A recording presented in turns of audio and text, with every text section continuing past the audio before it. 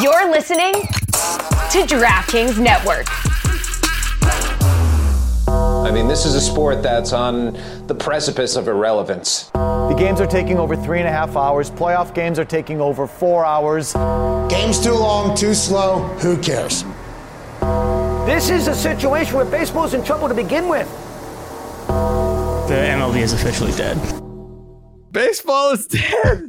Rest in peace. Don't you know, pump it up. You got to pump it up. The D-backs. The D-backs are going to the World Series. Game 7. God damn. No one had him doing it. What, you can't hear? You can't hear, Dallas? What? Yeah, no, I just even, like it just. What? I don't know. What? I'm sorry. Oh, you're bored. You're bored. Time. No, fuck you. No, fuck you. I thought you couldn't hear the song. You're just bored because the D-backs are in the World Series. You're an asshole. No, show the D-backs some respect, you piece of shit. You're a piece of shit. No one on this podcast picked the D-backs. We all picked the Phillies. We gotta wear it now. No one had them beating the Dodgers. No one had them beating the Brewers. No one gave them a chance against the Phillies. No one thought that the series was coming back to Philly after Philly was up 2-0. No one had them winning a game at the bank after they fucking went to Arizona. Listen. I did. I had a lot of those, by the way. Go ahead. Which ones did you have, Joe?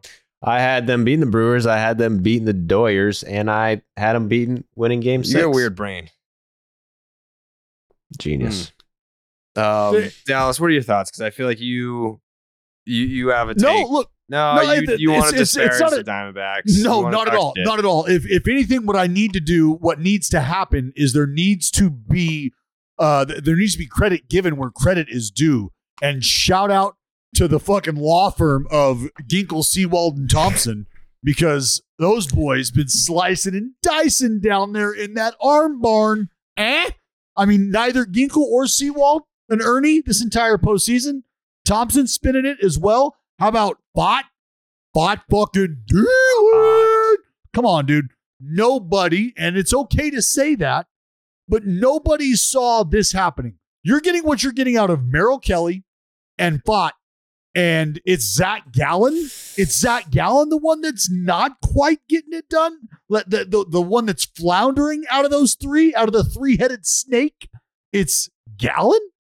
So, I mean, look. It's almost like the offense also heard like, hey, you guys want to steal some bases? You guys want to move around? Then isn't that literally what we said on the last podcast? Like if the D-backs win the series, it's because blank. And we all said if they were more aggressive on the base pass and if they started swiping bags, and that's exactly what they did in game 6 and game 7. They won both games. Yeah. How many damn steals they have tonight? Oh, I was 6? going to say 6. 5 or 6, Joe. 5 or 6. Yeah. And I mean, and as much credit as we do need to give to the Diamondbacks and guys like Carroll for turning it around, Marte. I mean, shout out Marte. Are you kidding me? The longest streak to start a postseason career, 16-game hit streak. I think it's just the National League.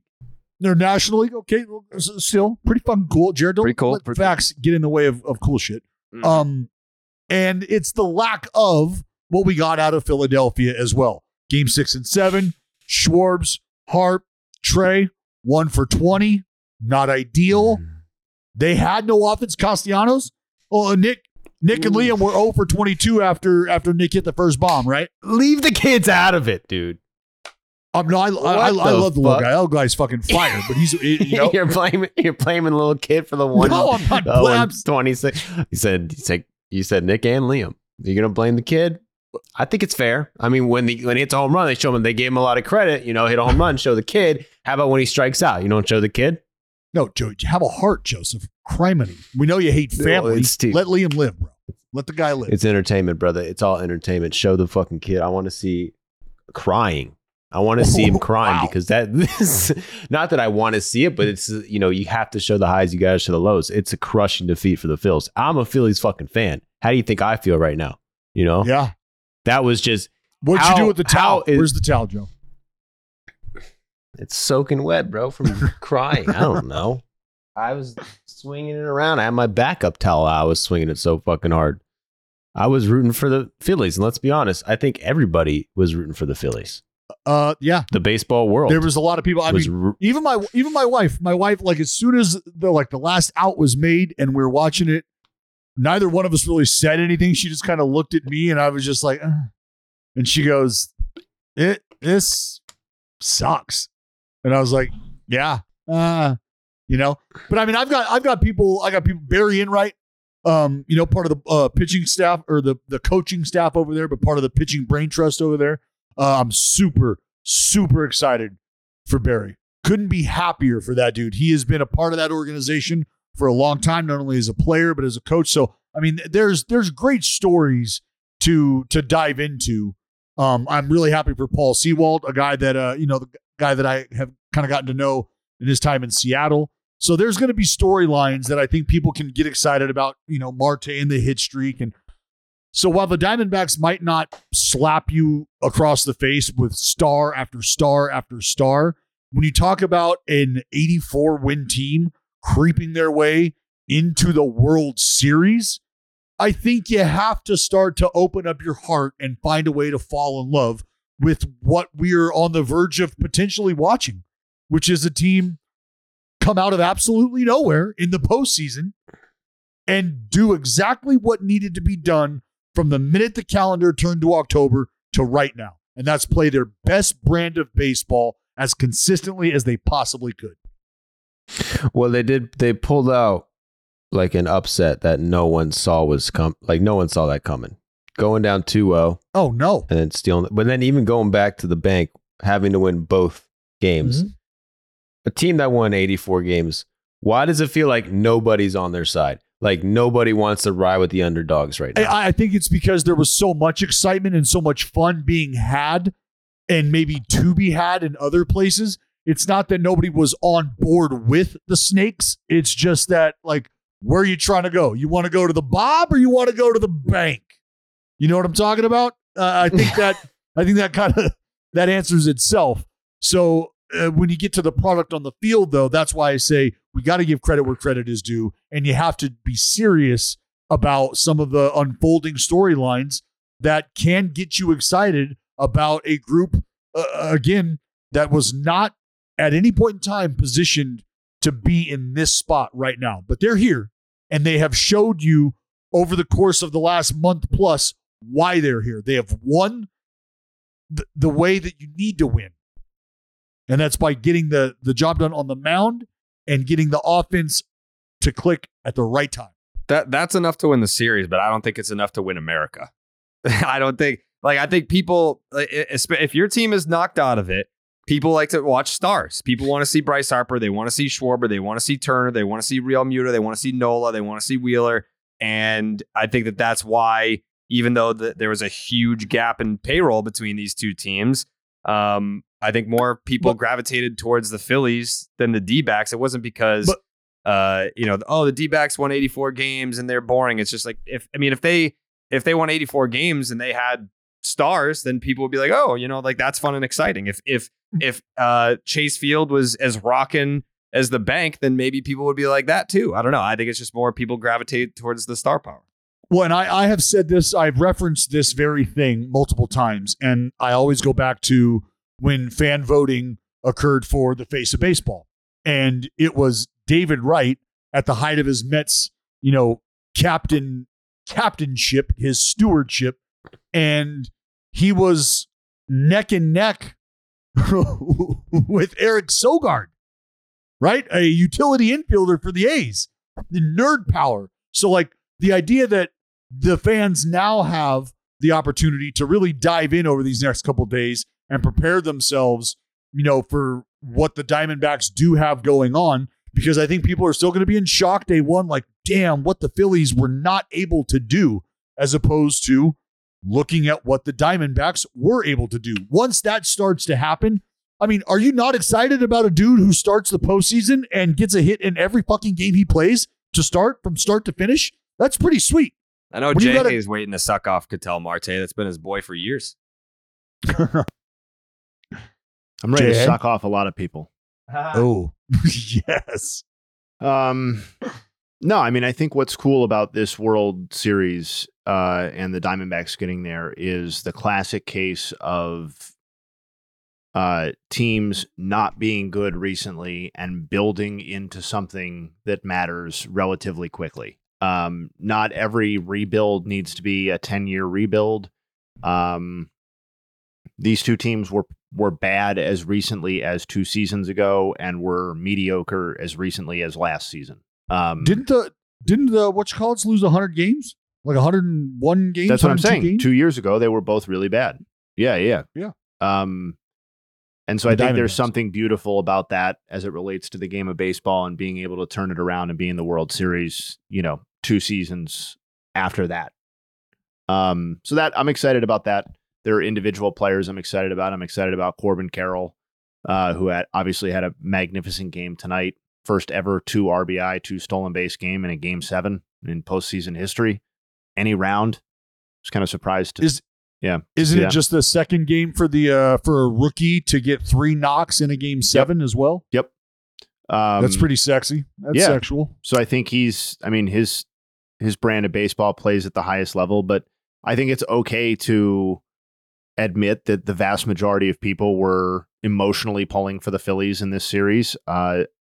It felt like the narrative was behind them, that this team was cresting after coming up a little bit short last season.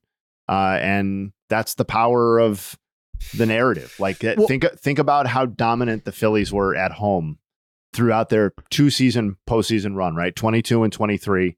I believe prior to Game 6, they had out-homered their opponents 35-9 in home postseason games across the 35-9, and they'd been out-homered on the road. So it's not like they were also doing this on the road. And then all of a sudden they get Game 6 and Game 7 at home, and it's basic. I know they hit 1 home run tonight, but like it was basically nothing. And that supposed home field advantage disintegrated into nothingness. The fans try to do everything the beauty of they baseball could. too. It works right up until it doesn't. Right. Think about the Diamondbacks, and I mean, again, just some of the narrative around them, or maybe lack of, and then what you have in Philly, right? You have the lovable Kyle Schwarber. Everybody's on board with Schwarbombs. Everybody wants to see it. Everybody loves the fact that he's hitting under 200, but has 100 RBI. Like he's something people get excited about.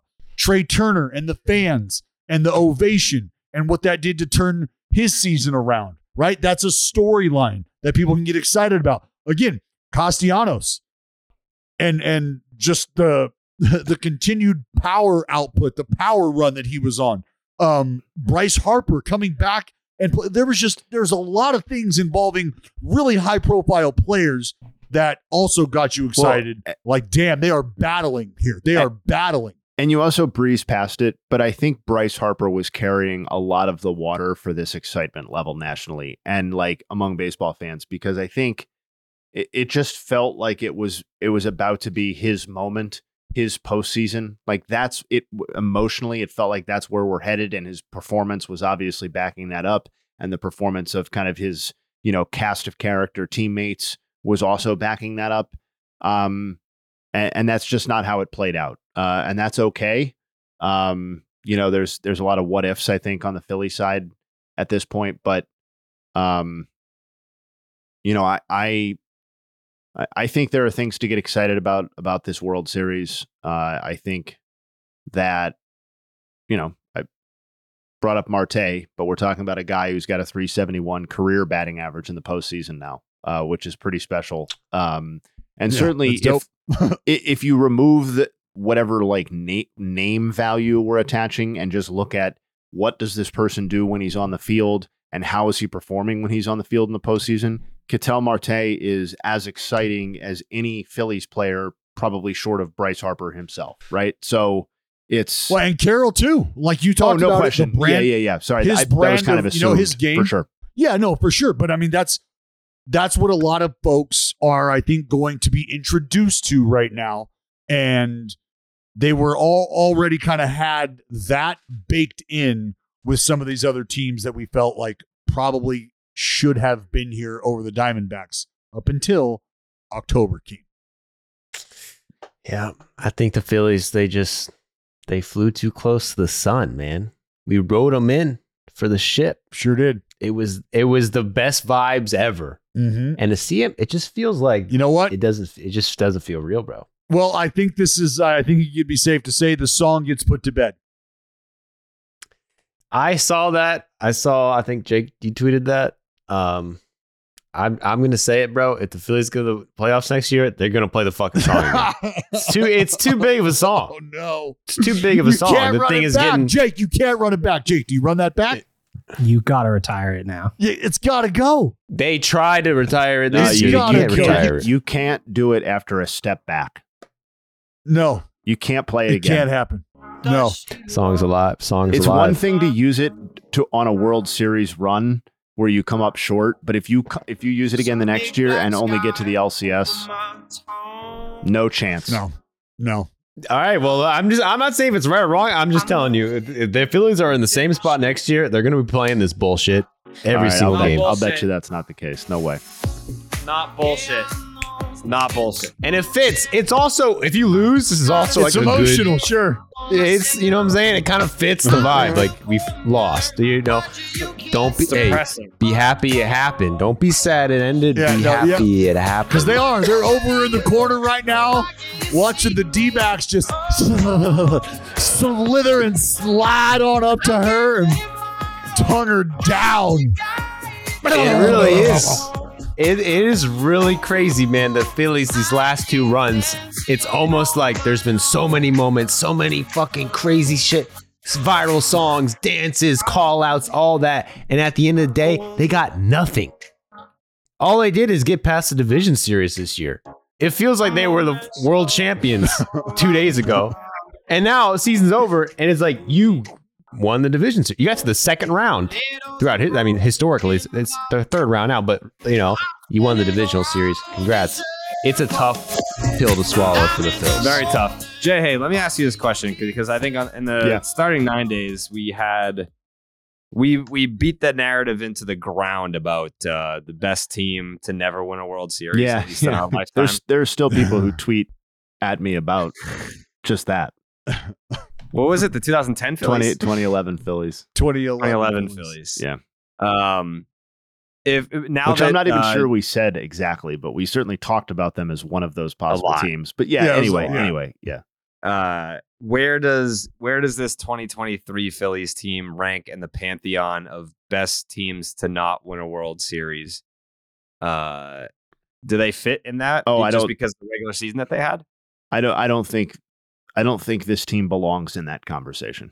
I don't think this team is, frankly, anywhere near the class of team as 2011 or even some of the other teams that sick roster. Yeah, even some of the other non-winning teams like the 2009 team that lost the World Series to the Yanks. I think that team was probably better. I think this team, to Joey's point about like what did they accomplish, like I think making the World Series is an accomplishment. I think making an LCS is an accomplishment. But I do think there's something to the idea that this team is going to be, this 2-year run is going to be like more fondly remembered. 10-11? Yeah, it's going to be more remembered than I think like an 87 and 90 win team that didn't win probably deserves to be in a way. You know what I mean? Like the Rangers 2010-2011 team, like that team was one strike away 2 different times from winning the World Series. Like they were on the verge in a way that the Phillies simply never were, even last season.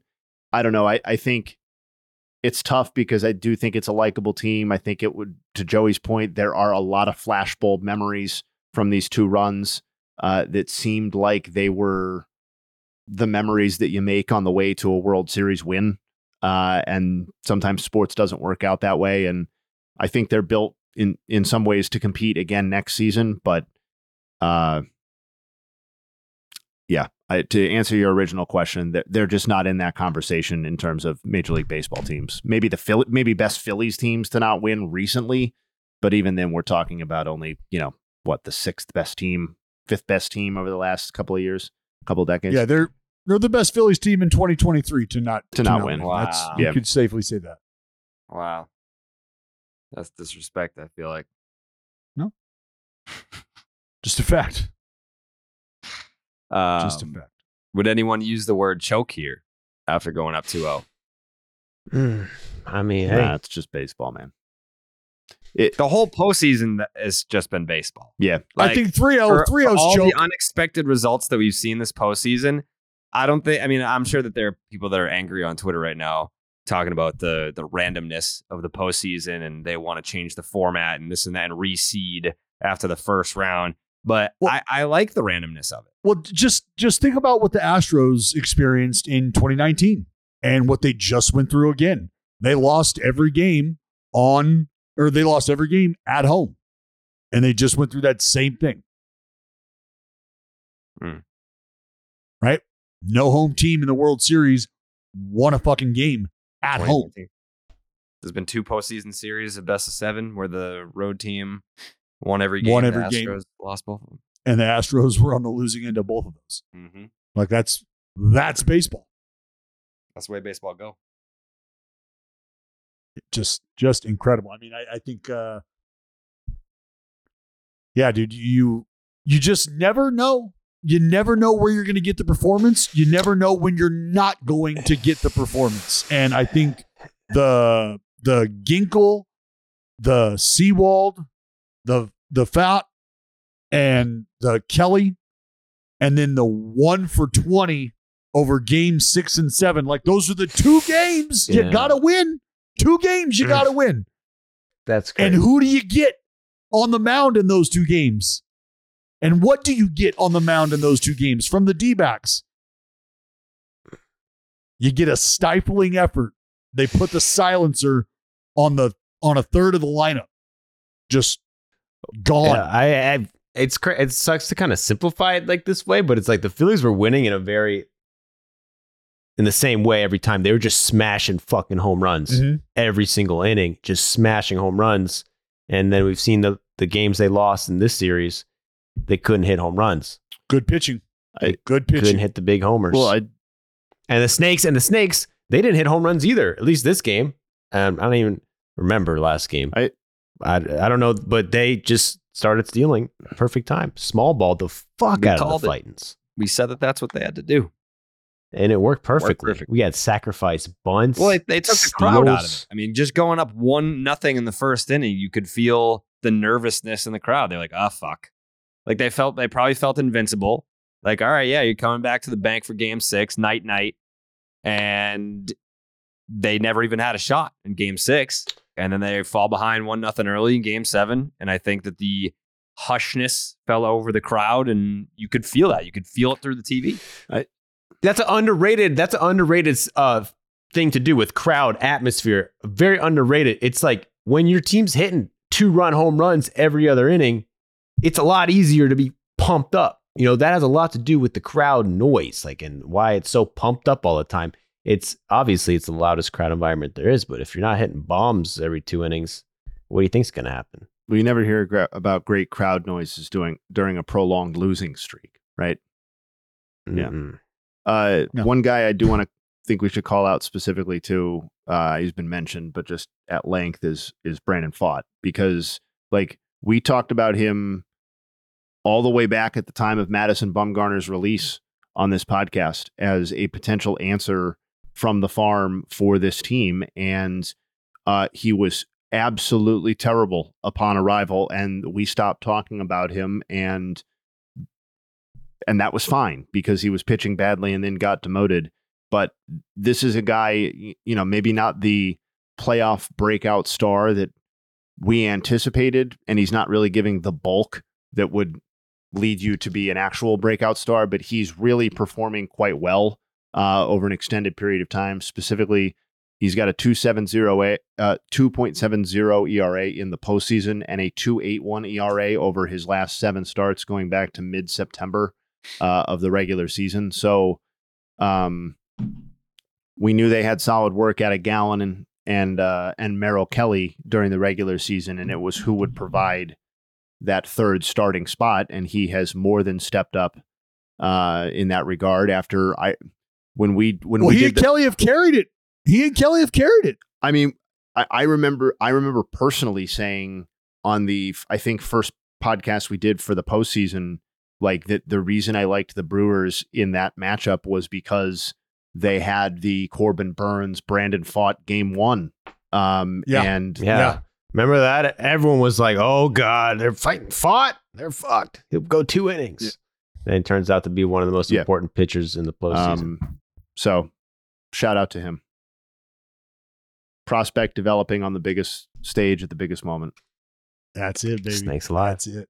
Snakes alive. Things are heating up in the ballpark, and the chase to crown a champion is on. With DraftKings Sportsbook, you won't miss a moment of the baseball action. New customers can score $200 instantly in bonus bets for betting just $5 on baseball. Plus, all customers can take a crack at a sweet payday with DraftKings same-game parlays. String together multiple bets from a single game for your shot at a major payout. So what are you waiting for? Download the DraftKings Sportsbook app now and use code JARED. New customers can score $200 instantly in bonus bets for betting just $5 on baseball. Only on DraftKings Sportsbook with code JARED. The crown is yours. Gambling problem?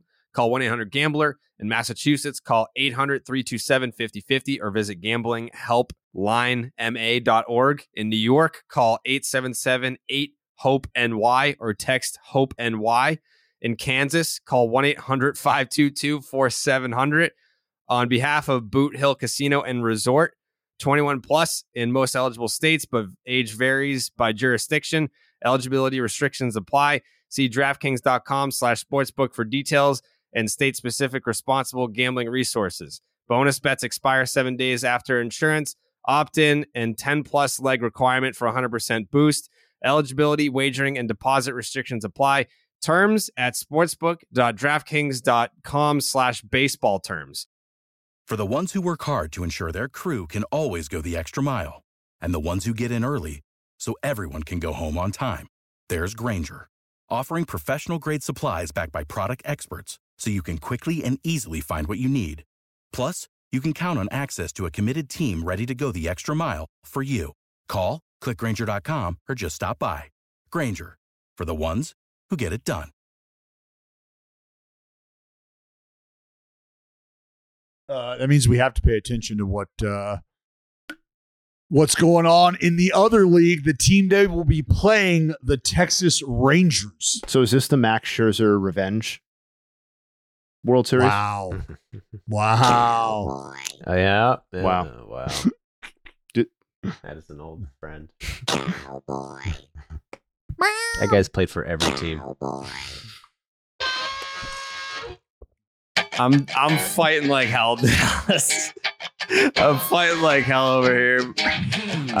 If you could only see me right now, I am kneeling on my chair with my elbows on the table, trying to find a position to get comfortable. Cowboy up, get the fetal. I'm here. I'm doing my fucking best for them Texas Rangers, boy. Get Jared some Toradol. I'm doing my best because them Texas Rangers don't believe in us. No one believed in us on this podcast, Dallas. I know that you picked them, but you also picked the Astros too, so that doesn't count. Texas Rangers rolling into a Game 7 in Houston with Javier on the mound. Mr. I don't give up hits in the postseason. Mr. I'm going to boo Adolis Garcia every time he gets up to bat. You know what he said? Suck my cowboy fucking dick. That's what he said. Fucking grand slam here, double there, another home run, 5 home runs in 4 games. You can't. That was not the guy. That was not the. What's the old saying? You don't want to tug on the bull's dick or something like that. Yep. You don't want to tug on that bull's dick because we're getting higher than ever, Dallas. Can't get any higher than the World Series because that's where the American League champion Texas Rangers are going with Bruce Bochy at the helm. He's going back to the World Series for the first time since the San Francisco Giants went in 2010, 12, and 14, winning championship rings in those seasons. And here we are. Here we are, just where I thought that we would be, but everyone else not so much. Hey, the Rangers offense came alive, man. Rangers offense came alive. Adolis Garcia drops dick 3 different times in Game 7. Yeah, that helps. That should have been that. That's that when he hit the single and pimped it. Anyone that live bet Adolis Garcia to hit a home run after that was stealing. What did you want him to do? First of all, there's a runner on, right? There's a runner on base. What was he going to do? Where was he going? He couldn't have second base. He couldn't have gotten to second base. There's somebody on second base. No, that guy went to third, man. Yeah, but he had to make the decision to get to third. He should have ran. No. He didn't need to run. Turns out he made the right decision. I think. Why risk injury? They ended up winning by fucking 13 runs. I mean, the guy, yeah. He shouldn't have to. He hasn't had to run all postseason. He just hits bomb after bomb after bomb. Yeah, that was just an incredible display. He answered the bell, man. He answered the bell.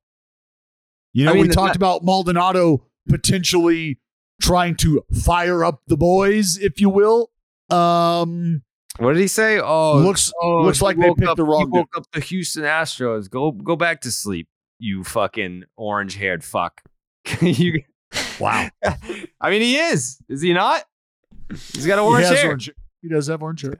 Yeah. I mean, don't pick on Adolis Garcia. And you want to talk about old takes exposed for all of us not picking the D-backs. The amount of tweets that I got for Game 6 when I said I kind of feel like Adolis Garcia is not the guy that you want to be booing. And then he hits the grand slam. Oh, and then all Astros fans, for shame. I mean, listen, I know Astros fans are not the most popular fans in the world, but after Game 6, I was very disappointed in Astros fans because, first of all, watching them leave. Well, no. When I said you shouldn't boo Adolis Garcia, they jumped in immediately being like, 0 for 4 with 4 strikeouts. Then he hits the grand slam. And then after the grand slam, they were trying to justify it by saying, the game was over anyway. It was a save situation. Yeah. I cannot think of a less sympathetic group of people than complaining Astros fans online. I mean, just good fucking. They've been through a lot, fucking Jay, riddance. Hey. Like they've been through a lot. Nobody cares about any of the complaints. It is. It feels like it's like they're the Patriots. It's like when the Patriots lose in the playoffs and they're like, "Fuck!" It's like, guys, shut the fuck up. The Abreu suspension thing. I saw somebody tweet that like there were people within the Astros organization broadly who thought that MLB had it out for them because Chris Young, who's like the president of the Rangers, used to be in the MLB central office, and they were now showing favoritism towards the Rangers the Abreu suspension, and it's like, yo, you guys are whiny losers. Like that's the organization. That's not fans. That's the organization letting that get out. That's their mindset on that. Just like get lost. Get lost. I mean, and from the Rangers end, it has to feel so good to score, what was it, 20 runs over the final 2 games and just bludgeon your division up. Pound them. Just bludgeon the team that you eventually lost the division to on the last day, and like with the same record that you're just inherently you're in-state rivals with, and just like absolutely bludgeon them out of the playoffs. Got to feel good. Also, I mean, to leave nothing to question. No, that has to feel good. But on the opposite end of the spectrum here, Dallas, I know that you will probably have some words here. It sounds like that was Dusty Baker's final game managing. Yeah, it sucks. Yes. Yeah. Because I keep seeing it's like the way that it's worded in headlines is that it's his final game managing the Astros, but I have to figure that it's his final game managing, period. Yeah, I don't know that Dusty gives it another go somewhere else, and I don't know that Dusty plays a card like Boch did and takes a few years off, and then just finds another great spot. I mean, well, that's just what he did, right? Like that's right. Yeah, but he said when he got hired, this is it. This is the last stop. Yeah. And so no, and that's why the minute that I saw that, and just talking to Dusty during the season, I mean, he hinted around at things like that. It's just never a conversation that you're going to have for Dusty Baker. I was never going to tweet anything. I was never going to say anything like, Dusty's talking about, he's got his dogs. I talked about his hunting dogs, and, he's pumped. He's got them trained up and he's ready to go shoot birds and live his life, man. But the dude has brought so much to the game of baseball. The high five. To the world. The fucking high five. I mean, let's start there. Fuck baseball. That's the dude was crazy. Rocking wristbands of himself, like from as long as I can remember. Like just the life in the game, though, and what he has meant to multiple different organizations. I think that's a big deal. Like he's going to be as beloved in Houston, maybe as he will be in some of the other stops, like his stay in San Francisco. I mean, where I fell in love with him. So is he already in the Hall of Fame? No, should be. I mean, will be. He's he started in MLB before anyone even went to the moon. Let that sink in. This guy's been around since 1968. Yep. Damn. Part of the not part of the. That was when they lowered the mound, right? Because old Gibby, Gibby was fucking hurting Bob feelings. Gibson. Yeah. 1-1-2. Didn't he win the Cy Young Award that year? 68. Yes. With that. Look at that. Little baseball knowledge on you bitch asses. Oh my god. Well, what do we like? What do we not like? I don't like that the Phillies aren't moving on. I will say that bothers me a lot. It's not even like I get that when people are like, oh, like what the D-backs are the underdogs and it's a good story. It's a good story. Bryce Harper winning a fucking World Series ring to cement his legacy. That's a good story. Like that I care way more about that than I care about the fucking Arizona Diamondbacks going back to the World Series. Yeah, and I like just from an underdog perspective, like individually and just how I pull for the underdog. But there are moments like that, and I think I was probably biased going into this for that very reason alone, because just getting to know Bryce and pulling for him and wanting that to be a thing, because I have watched what has unfolded, and we're not going to get into this, but just the whole Trout thing, and like, dude, for him to get that ring, and like for me, his character arc, like his whole story. Yeah. Like Joe's got a video from, when was that video from? Last year, Joe? Yeah.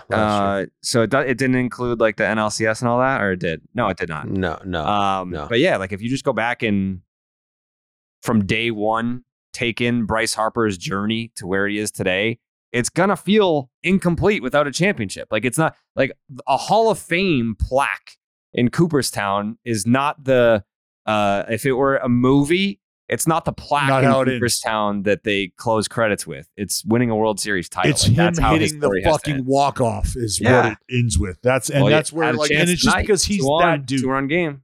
Even under the bright lights of the playoffs, Blue Moon Belgian White Belgian-style wheat ale is the beer that's made brighter. Blue Moon was born in a ballpark for baseball fans, first brewed at Coors Field in Denver, Colorado. From its bold, refreshing flavor to its beautiful, bright color, Blue Moon is as iconic as America's pastime. I was definitely drinking some Blue Moons this week, watching double Game 7s. Honestly, I don't know how you watch a Game 7 in baseball without having a Blue Moon by your side. With its refreshing flavor with Valencia orange peel for a subtle sweetness and hints of coriander, Blue Moon Belgian-style wheat ale is a one-of-a-kind beer that's made brighter. It's carefully crafted and full-flavored with refreshing notes and a smooth, creamy finish. Blue Moon was brewed by baseball, so it's the perfect match for the playoffs. The crack of a beer, the pour, the first sip of that bold flavor, Blue Moon always feels like a special occasion. Best served with its signature orange garnish to showcase its beautiful, bright color. A beer this good only comes around once in a blue moon, but you can enjoy it all through the playoffs. Brighten up the baseball playoffs with Blue Moon Belgian-style wheat ale. It's one of a kind every time. Check out shop.bluemoonbrewingcompany.com for fresh baseball merch and visit get.bluemoonbeer.com/rocket to find Blue Moon delivery options. That's get.bluemoonbeer.com/rocket. Blue Moon, made brighter. Celebrate responsibly. Blue Moon Brewing Company, Golden, Colorado Ale. I think the thing with the D-backs too, I'm trying to put my finger on it as to why we're like,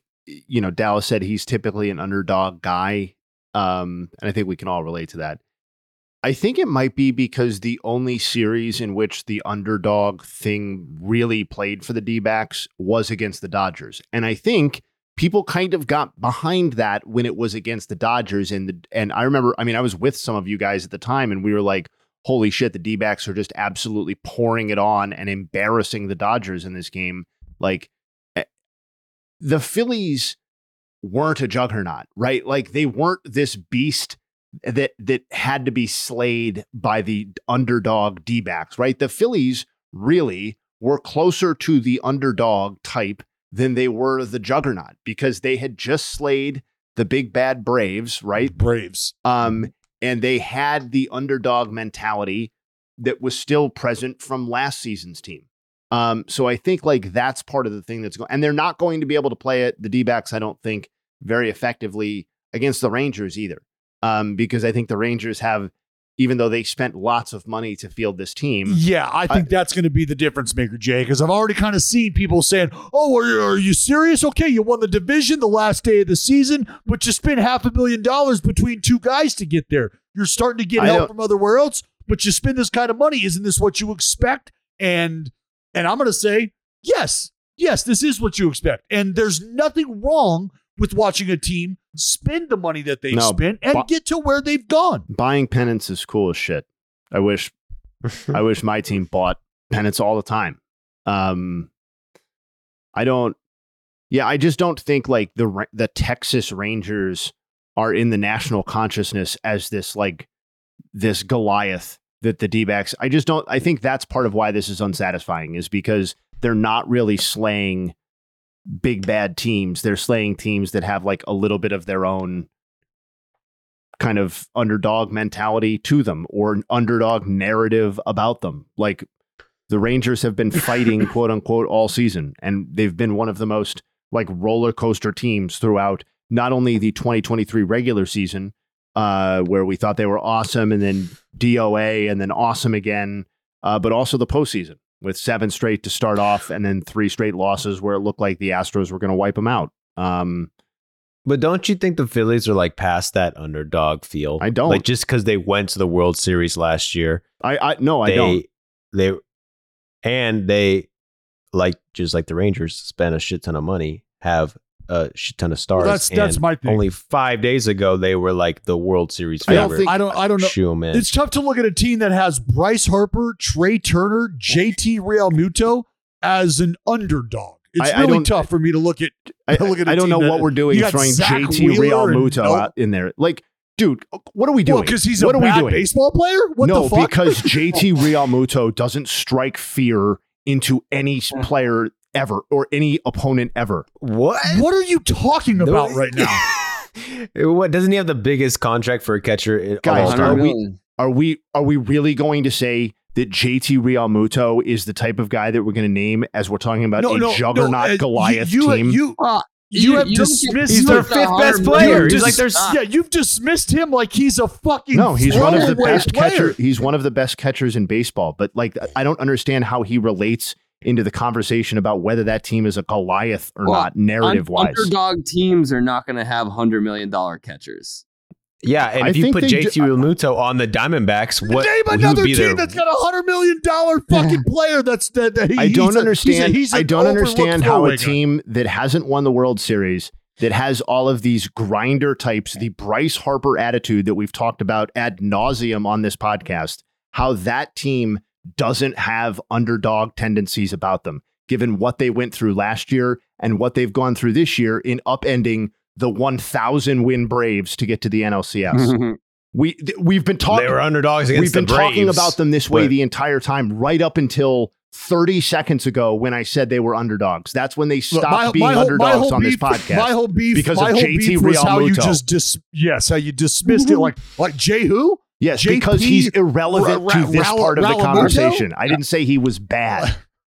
He's obviously maybe the best catcher over the last 5 or 6 years in baseball. That doesn't have anything to do with whether they're an underdog or not. It has nothing to do with it. What was his name? Is that? Philly versus the world, man. I get it. You know, that's the Philly versus the world. Us versus everybody else. The little underdog, the boy who could, the fighting Phils. Yeah. I'm not buying it. Going in the playoffs, the Phillies probably had the third best chances to win the World Series. No. Yes. It was the Braves, number one. Dodgers. I guess Astros. The Dodgers. Maybe and then the Astros, then the Phillies. And then the Astros they almost missed the playoffs.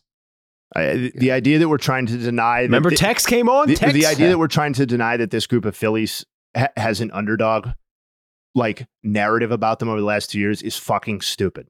They definitely did last year. They definitely did It's the same fucking team with the same song.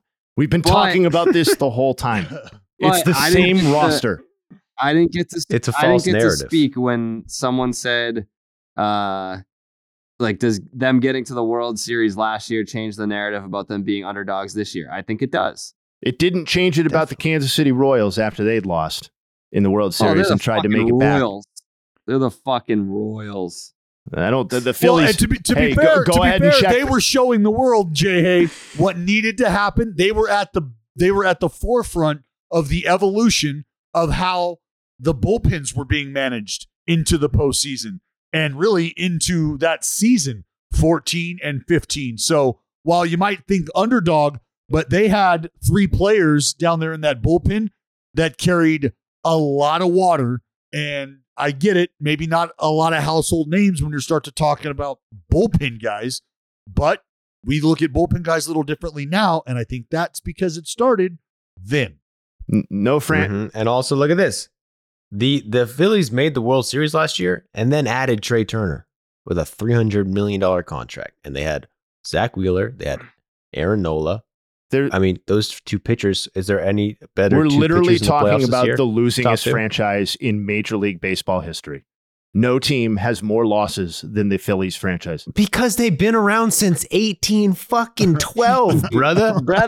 Yeah, they lost a lot of games. They played a lot of fucking games. You guys are bending over backwards to not say that they're underdogs. I just think JT Realmuto is a good baseball player. Crazy. That's all this is about. Crazy. For me, that's all this is about. We all know Realmuto is a good baseball player. He has absolutely nothing to do with whether they're underdogs or not. What's his pop time?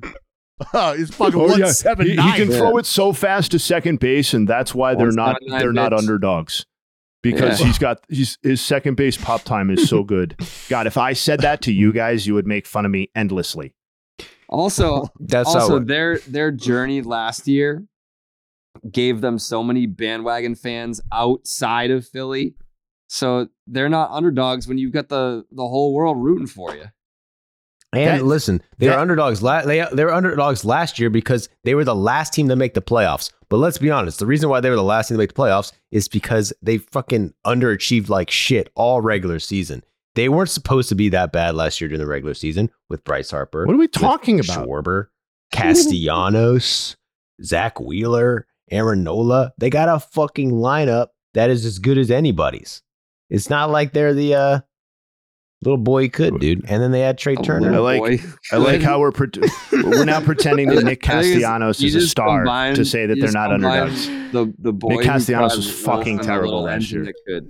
Was Nick Castellanos an all-star? I don't know. Michael Lorenzen was an all-star too. Maybe they should have started his ass. Maybe they should have started his ass. Wait. Oh yeah. I guess when you have a guy who was an all-star and threw a no-hitter, you can't possibly be an underdog. Too much of a juggernaut. The hate runs deep with Jay. Oh man. God. Jay, are you going to post a video of you burning Realmuto's jersey later? Yeah. Who pissed on your dictionary? I can't believe you guys won't just admit they're underdogs or were. I hope we could get a super cut of this podcast of us talking about their fucking underdog mentality over the last fucking 4 months. They definitely have an underdog mentality. I would say it's a little bit like overplayed. Like they act like it's us against the world. That's like what Philly does every fucking time. That's us against the world. Every sports team. Nobody believes in us. And you throw out but you throw out the Bryce Harper grinder. Well, yeah, yes. That's why he is who he is because he has that mentality. But he's not a fucking career 220 hitter just trying to hang on and get an AB. Yeah. Legitimately, nobody believes in the D-backs. Like, Nobody. It was Torey Lovello and like the Well- D-backs parents. Well, That I'm was not it. saying that the D-backs aren't underdogs. I'm just saying that if you're an underdog going up against a bunch of other teams that won like 90 games because this is the new playoff hell that we live in, then you're going to have a hard time maybe getting your underdog thing to latch on nationally. Because the Rangers That's probably fair. feel like they're underdogs too, because they were trash 2 years ago and bad last year. You know what? I think I got the comparison. I got the comparison, and I don't know if you guys are going to catch on to this or not, but it definitely works. The Savannah Bananas, right? Mm-hmm. The team that they play is the Party Animals. Yep. And they've got the cutoff sleeves, and like they're supposed to be like these like, you know, meathead douchebags. Everyone goes to the Savannah Banana games thinking that they're gonna root for the Bananas, and then they end up leaving being like, you know what? I kind of like the Party Animals. It's not that the Phillies are underdogs. It's just that they're the team that you didn't expect to like and think that they were cool, but you do. Like they're the Party Animals in this situation. Yeah, I that's why I said what I said about all of the narratives surrounding the individuals. They have characters that you can like and fall in love with. Like you want to be a part of the people that were like, yo, the ovation for Trey, how sweet was that? He just kept parking baseballs. That was awesome to see. Like Bryce Harper coming back early from the TJ, just continuing to lay it all out there. Love that dude. He's our captain. JT Realmuto, one of the game's best catchers, if not the game's best catcher, brings along that underdog mentality. Yeah. And you know what? You know what? Kyle Schwarber, cult hero. Mm-hmm. Cult hero. Everywhere he goes. And you got Cy Young's. You got Cy Young conversationalists down there. Mhm. And so Starts with Ranger Suarez too. So the Phillies were easier to get on board with. The Phillies have been easier to fall in love with. The Diamondbacks haven't presented a ton of those opportunities. That's all. That's the difference, I think. Fair. But I think we've beat that horse about as much as you. It's now glue. Yeah. How about we get some Jake's takes? Jake, what do you think about this series? Yeah, I mean, I had a tweet ready to go basically that said, if you buy a ticket to a Phillies playoff game, you're basically signing up for a gigantic party for 3+ hours. And that's literally what every single game was like leading up to game 6 and 7. So I was honestly shocked, but yeah, tough for the Phillies. I know what it's like to be in a playoff run like that and just to get shocked at the end. So brutal. Especially because it happened twice. Like, I say what you want about last year.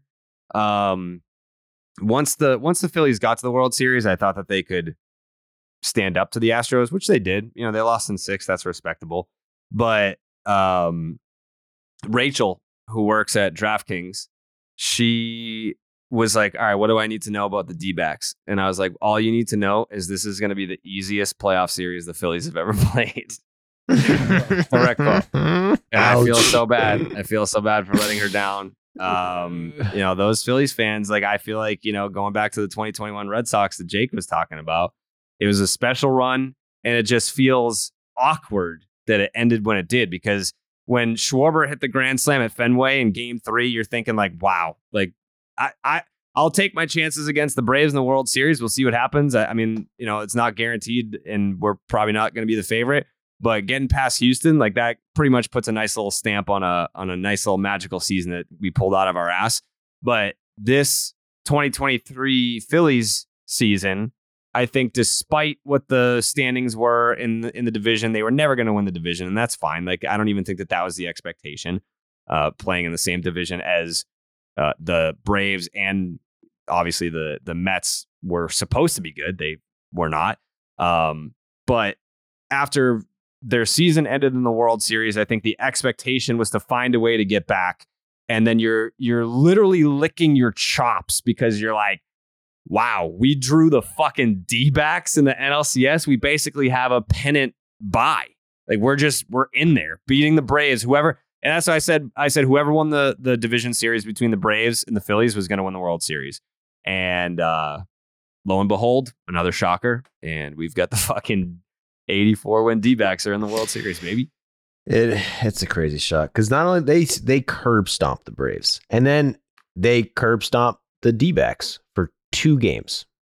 And then it's just like... Those were demoralized. Like, they did not look like they belonged. I was holding back tweets saying, like, I genuinely feel bad for the D-backs. Like, they've got a nice thing going on. Like, they should be happy about the season that they had. They should be happy that they beat the Dodgers and the Brewers. Like, those are 2 really good teams. But it's going to be so demoralizing to have to go up against the Phillies with home field advantage going the Phillies' way. And after 2 games, it certainly looked like that. Like this, they're not on the same playing field. And that's why baseball is great. That's why baseball is great. You can be a little team like the feisty little D-backs. What was like the signature moment of that series? Like what was the... I'd say the Alec Thomas home run. The 3-run shot? Yeah, and it was at game 4. Like that was a must-win game, obviously. Gotta have it. And to come up clutch, pinch hit home run for Alec Thomas when you really didn't think the D-backs had a chance. Even watching that game, that was probably the turning point. Definitely the turning point. Like, and still after that, you still thought the Phillies were going to win, but you're like, oh, that's a nice. I remember like what was it? It must have been game 3. Yeah, it was something like if the Phillies swept, then we were recording on Friday. But if the D-backs won, then we were recording on Saturday. And I was like, oh, perfect. Like, we're going to have Saturday off. Like, there's no way the D-backs win a game. And then we ended up recording on Saturday because they won fucking 2 straight. But I want to give them their credit. Like, I don't want to come across as like the Phillies didn't choke. The D-backs played their game. Bringing it back to the point earlier. Like, we asked the question, what do the D-backs have to do to win games 6 and 7 in Philly? And we talked about the base running. We talked about putting pressure on the Phillies. Real Muto behind the plate and Corbin Carroll stealing his first fucking base of the series tonight, right? Yes. No, was it? I thought he stole last night. No, he didn't have. Did he have any steals? Yeah, he had 2 stolen bases tonight. He had 2 tonight. He had 2 tonight. Yes. Yeah. I thought he stole his first base of the series tonight. Yes, sorry. Came into game 7 with only 3 hits in the entire series and was 3 for 3 by like the 4th inning. Yeah. The D-backs they kind of outcoached him. Like they just start stealing when it mattered, and those steals matter. Well, I wouldn't say that. What about fucking Brett Strom? I mean, this fucking pitching staff just totally shut him out. This guy's supposed to be the fucking pitching whisperer. You saw him remember when they had him in the TV doing the thing, pitch around this guy, face Rojas, who, no offense to Rojas, terrible at hitting. Got the bunt down, exactly what they did. The bunt down. He got the bunt down. That was, that didn't. I don't think it led to a run, but it was a nice bunt. And he was almost safe. Congrats. I had that on the radio, so I didn't even get to see that part. But lucky bounce. Yeah, so I'm giving it. You know what the Diamondbacks did? They outcoached him.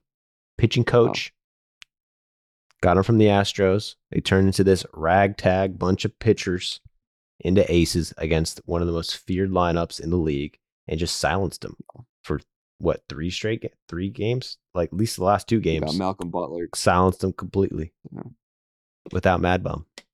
How did we get back to this series? I thought we were talking about the fucking Rangers. Yeah. Well, we put a cap on it. We got Jake's takes. Yeah. And that's where we're at. Yeah. You shouldn't have to worry when you're buying tickets to your next big event. Game Time is the fast and easy way to buy tickets for all the sports, music, comedy, and theater events near you. With killer last-minute deals, all-in prices, views from your seat, and their best price guarantee, Game Time takes the guesswork out of buying tickets. I mean, I experienced Game Time firsthand with Jared. We were down in Atlanta for games 1 and 2 of the NLDS. We were chilling in a bar next to the stadium. We were like, you know what? Let's go to this game. But wait a second. It's like 30 minutes to first pitch and we don't have tickets. Well, we hopped right on the Game Time app. Within 15 minutes, I was sitting in my seat with a hot dog and a cold beer. Game Time's just the best, man. You can see the view from your seat before you buy, so you know exactly what to expect when you arrive. arrive. All-in prices show you your total up front, so you know you're getting a great deal without hidden fees. You can literally buy tickets in seconds. It only takes 2 taps. Game Time has deals on tickets right up to the start of the event, even an hour after it starts. It's the place to find last-minute seats. Find exclusive flash deals and sponsored deals on tickets for football, basketball, baseball, concerts, comedy, theater, and more. With Zone Deals, you pick the section and Game Time picks the seats for an average of 18% savings. And the Game Time guarantee means you'll always get the best price. If you find tickets in the same section and row for less, Game Time will credit you 110% of the difference. Take the guesswork out of buying tickets with Game Time. Download the Game Time app, create an account, and use code JARED for $20 off your first purchase. Terms apply. Again, create an account and redeem code JARED for $20 off. Download Game Time today. Last minute tickets, lowest price, guaranteed.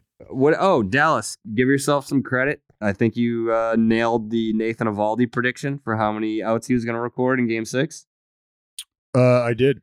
I said 18, 19 outs, and he completed 6 1/3 innings to total 19 outs. Nate's the best. Yep. No, that was great to see. Also great to see actually, Wheeler. You know what? What? Let me ask you guys this question. I'll start with Jay Hay. Out of all the pitchers that started a game in this postseason, you have one game to win. What pitcher are you putting on the mound? Damn. All the pitchers who started a game in the postseason this year. Just based on his ability to field his position, I'm going Ranger Suarez. That's not a bad pick. I swear to God. Stop. If this were Family Feud, Ranger Suarez is on the board. Yeah, no. I think I know my answer. Who is it? Zach Wheeler. That's who I was probably going to go with. I mean, it's just the fucking 34 to 4 or whatever it was, 34 punch outs to 4 walks. It's not his fault they're not going on. That's for sure. No, it's not. It is definitely not. Because when you look at Yeah, Wheeler. I mean, he even came in today, shut him down on short rest. Did everything he could. Jake? Give me fucking Nate Eovaldi. Yeah, dude. I thought you were going Scherzer. Nah.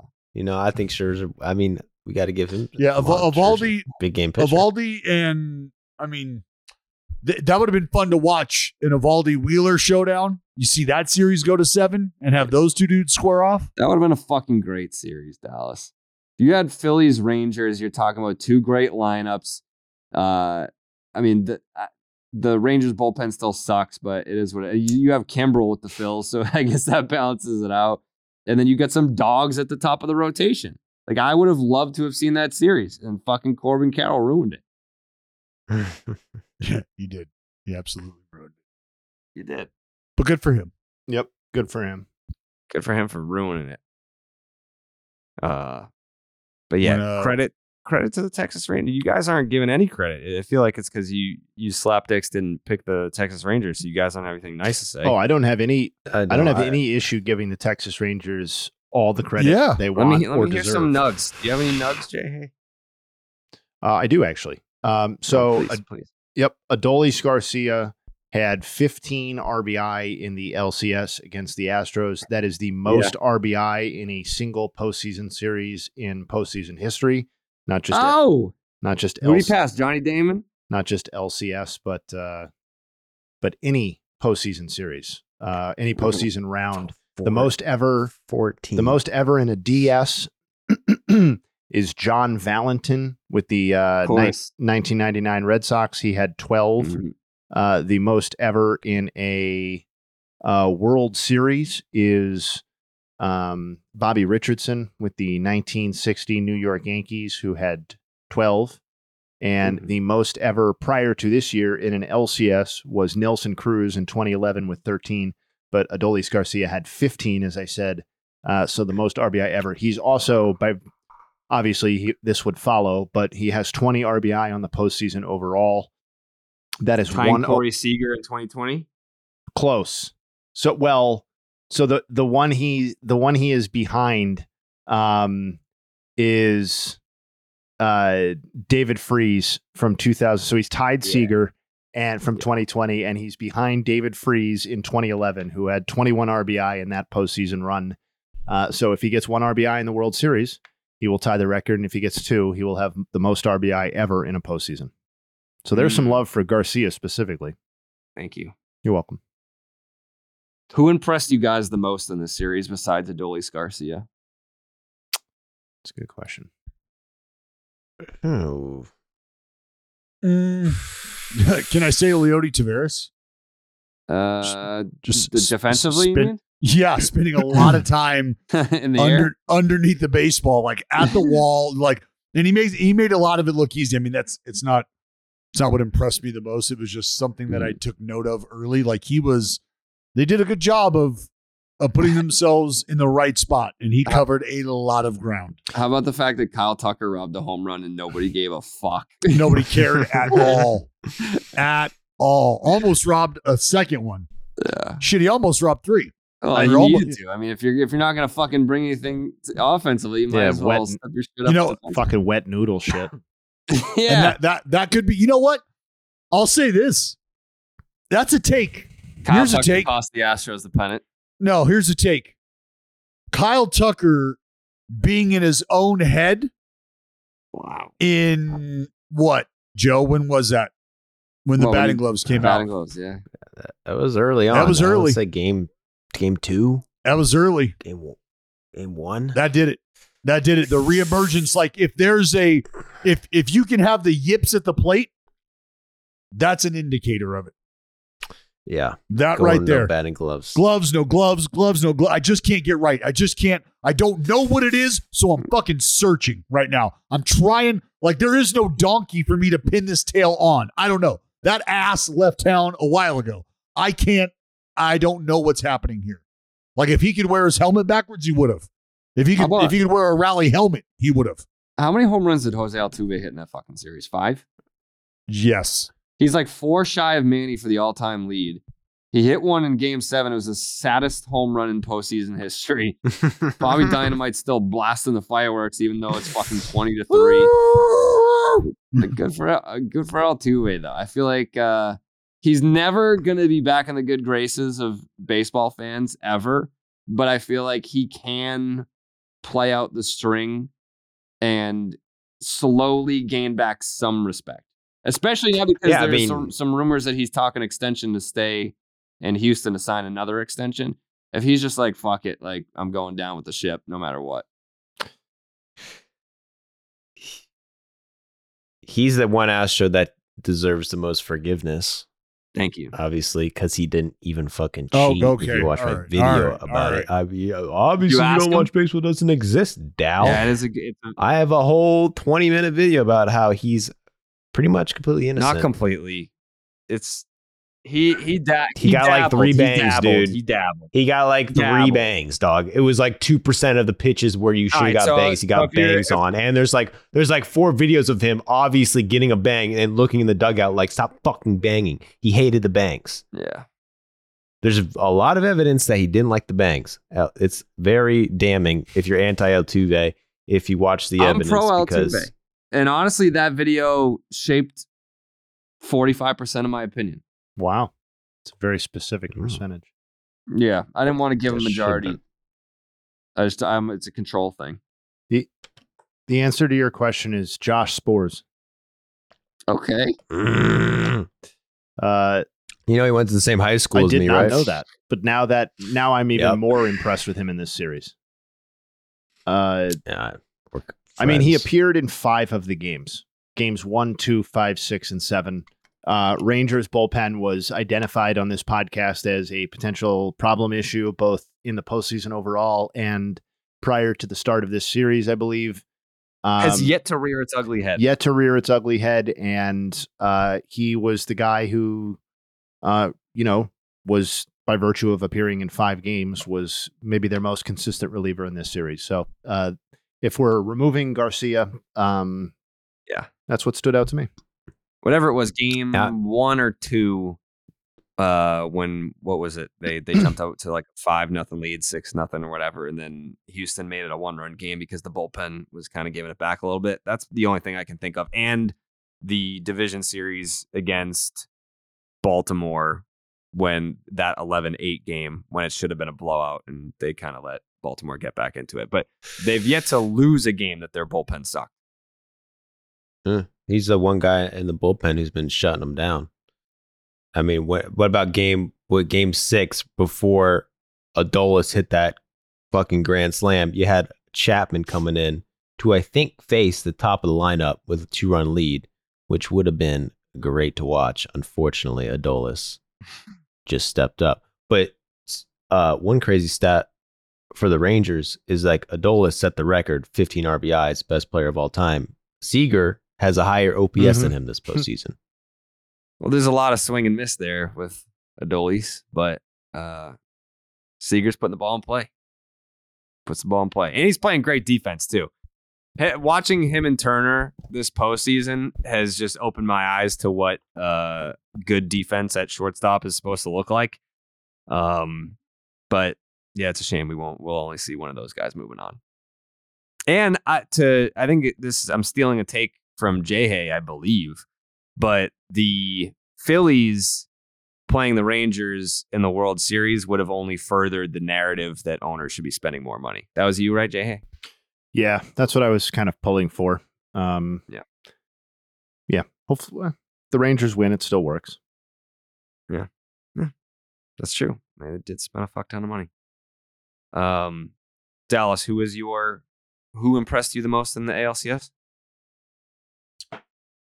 I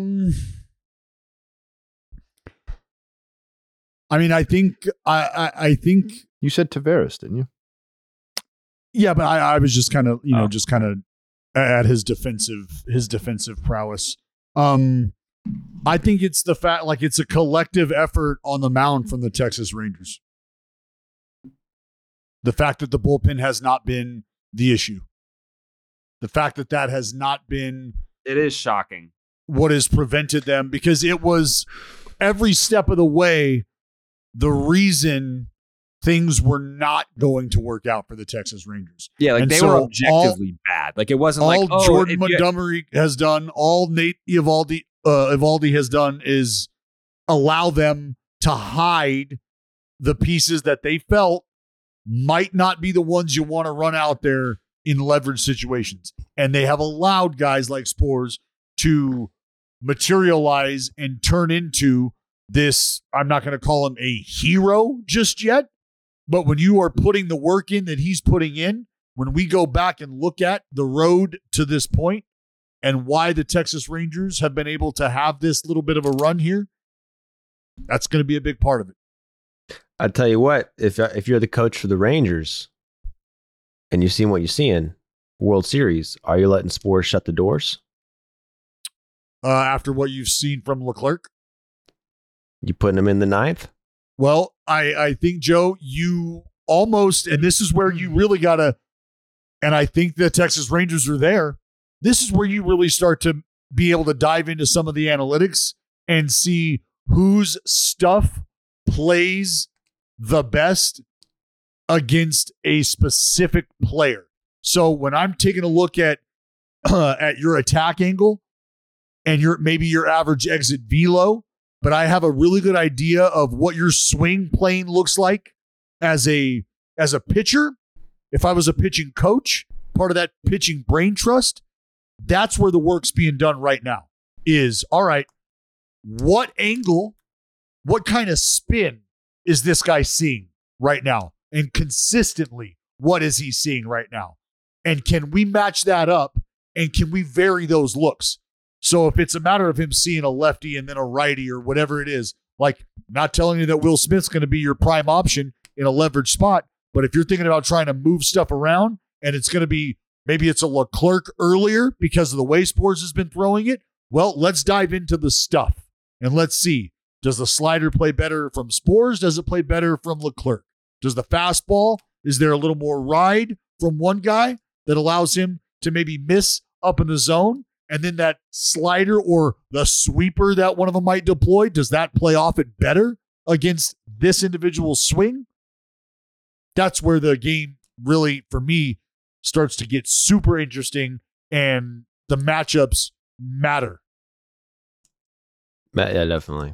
I mean, if you look at Texas bullpen numbers in the playoffs, they have the lowest K through 9 by far, like a 6.89. They don't strike anybody out, but they have a 3.7 ERA, which isn't that bad, but their FIP is 5.28. Yeah. So they are fucking on thin ice, skating through they're shit. not taking care of business themselves, really, right? Like that's kind of what that tells you, is that they've gotten lucky. They've been able to make pitches when they've needed to. When you look at the ERA, and it's funny you're talking about this, because I just I forget who I was highlighting, but the success that they had, and I mentioned the FIP, and it was because what that tells me is he's been able to make pitches. They've been able to make pitches, and they've gotten the outs when they've needed to.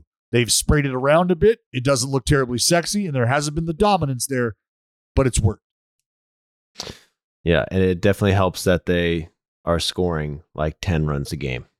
That's why the Rangers are where they're at. These guys hit fucking bombs, and they have Adolis Garcia. And Seager's pretty good, too. And Josh Young. And Marcus Young. And Marcus Semien. Dollar Shave Club's member favorite ball spray is back and better than ever. Balls get sweaty, itchy, and chafe. You shouldn't have to suck it up. You like sports analogies, guys? Well, here's one. Stop foul balls like the one in your shorts with ball spray. Dollar Shave Club's ball spray is like a deodorant for your balls. Made for men who don't want to deal with the discomfort of sweat and stink below the belt. Ball spray does not prevent sweat, but it can help once it shows up. Formulated to absorb moisture, reduce chafing, and protect against odor, complete with a minty tinkle finish to let you know you're fresh. The precision sprayer makes application easy at any angle and helps your boys stay fresh and dry. It's formulated without ball-busting ingredients like talc or zinc, and it's non-irritating. It's suitable for your family jewels. Get a fresh pair with ball spray from Dollar Shave Club. All right, we got to take a break and talk about Zyn nicotine pouches. We're always talking about what a team needs to get to number one, but Zyn nicotine pouches are already there. Zyn has helped millions of people achieve a lasting change, earning the title of America's #1 nicotine pouch. If you're a smoker or you're a dipper looking to make a change, look no further than Zyn. Zyn is made with 6 simple ingredients and is available in a wide range of varieties, including spearmint, citrus, and even coffee. And it's available in 2 strengths so you can control your nicotine satisfaction.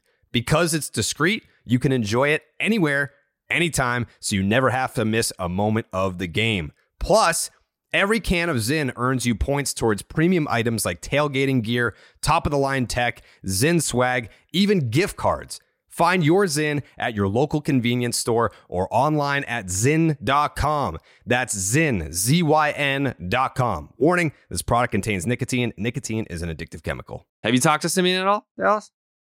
DMing, yeah. No, I haven't spoken to him. No. But talked to... He doesn't want you to have his number, probably. No, I told you I have his number. I talked to Lowe and I talked to Grossman. Okay. I talked to Boch. What did he say? He said, hell of a ride. Yeah. I've been talking to Will Smith too. Shout out Bobby Wilson. Shout out Bobby Wilson. I gave up his first big league knock, and he is now 4 wins away from a World Series champion. Who? He's coach on the Rangers.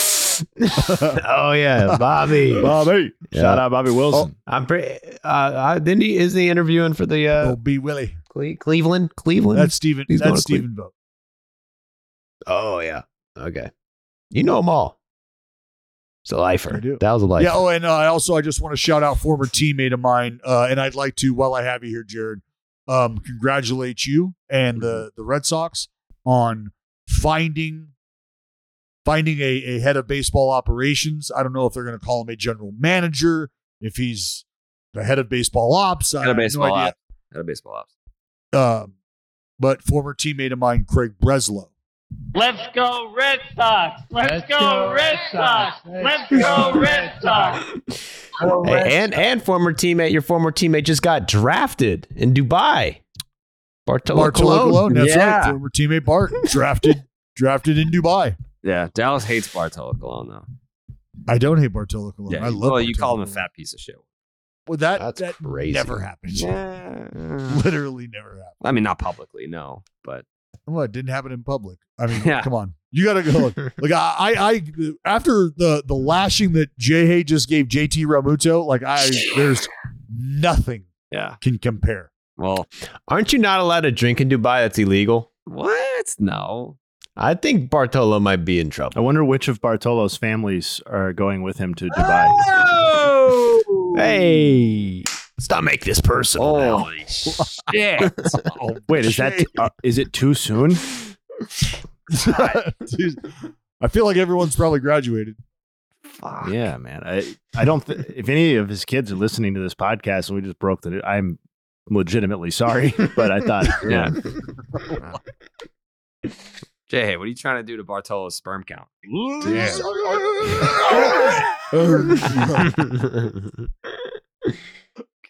It's no problem with spreading well, the he love is. around, J-Hay man. did announce on the beginning of this broadcast that he was here to suck off some dudes. That's true. I did. I said I was ready. I missed last pod, so ready to suck. Yeah.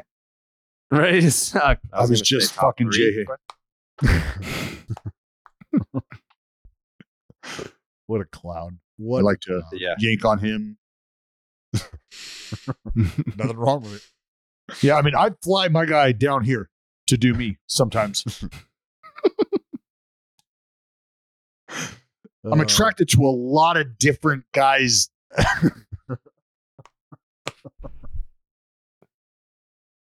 Are you done? Yeah. Okay. Yeah. Yeah, I'm pretty done. I did my best on this episode. It wasn't my best, but that's all I got. It's the best I can do today. Way to battle. Yeah, this is I can't wait to go take some happy pills and go to sleep. You guys got any final thoughts? No. I mean, we're gonna drop a World Series preview pod before the World Series, right? World Series on Friday. We got plenty of time to do that, right? Yeah, I would think so. Yeah. I would say as much as we don't want to, as much as we were kind of like, the D-backs. Look, think about it this way. You've got one team who has never won a World Series. Mm-hmm. And you got another team who probably had no business in the World Series. And now here they are. So at the end of the day, if you're here for the entertainment value, if you can separate the idea that there's not this star power on both sides and you can get on board with some of the underlying narratives that we've discussed today, and you can think about being in an 84 win team's position, 4 wins away from a fucking ring, or winning your first World Series ever in franchise history, if you're a Texas Rangers fan, that's a pretty big fucking deal. I want to be a cowboy, baby. Joseph, any final thoughts? Quote from Bryce Harper just dropped. What do you say? I let my team down and left the city of Philadelphia down. And that's tough to hear from Harp. He had a great postseason. But yeah, that one stings for the Phils, for Fightins. I was rooting for you. You know me, I'm a fighting myself, but kind of choked it at the end. Yeah. It's unfortunate, but for the guys in it, Will Smith, I want to shout out Will Smith. He has an opportunity to win his 3rd World Series in a row with 3 different teams. I don't believe that's ever happened. Love that. And playoff legend, Mad Bum, could also get a ring.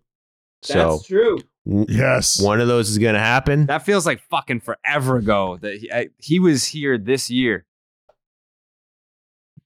Kind of, physically. Jay, any final thoughts here? Shout out to Bob Melvin. It's not every day you see a manager under contract with a team who is allowed to just go to a division rival. It seems unfettered. I haven't seen any reports of compensation happening, so he's just going to the Giants. So he just has dirt, obviously. Like, you're going to let me go, or else I'm going to tell everyone about X, Y, and Z. Well, yeah, it's just funny when you like pair this action by the Padres with their comments earlier this year, like, we fully support Bob Melvin as manager and AJ Preller as general manager. And it's like, we support him so much that he can go directly to the team we're competing against. Yeah. The Red Sox got John Farrell from the Blue Jays, but we had to give up Mike Aviles. That's what I'm saying. Like yeah. Nothing apparently changing hands here other than Bob Melvin. When you think about Bo Mel and the respect level, there's a reason he was allowed to entertain different pastures when he was in Oakland. And that's exactly what he did. They allowed him to move on to San Diego. That pasture, well, more brown and gold, and maybe even more brown than greener gold for Bo Mel there. And they said, you know what? Maybe with what we've got going on here and what you have going on and who you are, yeah, if this isn't working out for us, feel free to have that conversation. Maybe that works out for everybody. And so Bo Mel leaves another sinking ship as it's going down. Wow. When they need him most. Wow. Whatever happened to going down with the ship? I thought he was the skipper, Dal. Well, it sounds like they were like, hey, you know what? Here's the door to hang on to. Like, we're all good. Like, you know, if you need a lifeboat, there's one in San Francisco. That's not how I see it. I think maybe his next up after San Francisco might be the Diamondbacks because he is a snake. Well, he's already managed the Diamondbacks. Yeah, he's already managed Diamondbacks. Diamondbacks, Mariners, A's, Padres, now the Giants. He's actually his nickname's Ho Melvin. He could become he gets around.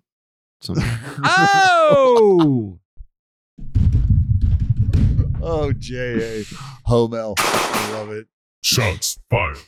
FP Santangelo made this point. Things have worked out for former catchers who played for the San Diego Padres who managed the Giants in the past. What? Things have worked out. No, I heard you. For former catchers who played for the San Diego Padres who ended up managing the Giants. That guy is set to win his 4th World Series this year, Bruce Bochy. Cool. I'm just glad that Gabe Kapler didn't get the job. Wow. What? You got hate in your heart? Let it out, Jared. No, it's not hate. It's not hate. It's preference. Dallas just wants me to hire all of his friends over here. No. Former player. Do you guys think that Bruce Bochy overworked Madison Bumgarner a half decade ago so that he would flame out in 2023 and not be available for the Diamondbacks when Bochy was managing the Rangers when they faced in the World Series? You think chestnut checkers. I was just gonna say, Joe, you think Boch just texted Mad Bum checkmate? Apparently, Mad Bum texted him yesterday. Yeah. I'm ready to go, Skip. Put me in there. You need innings.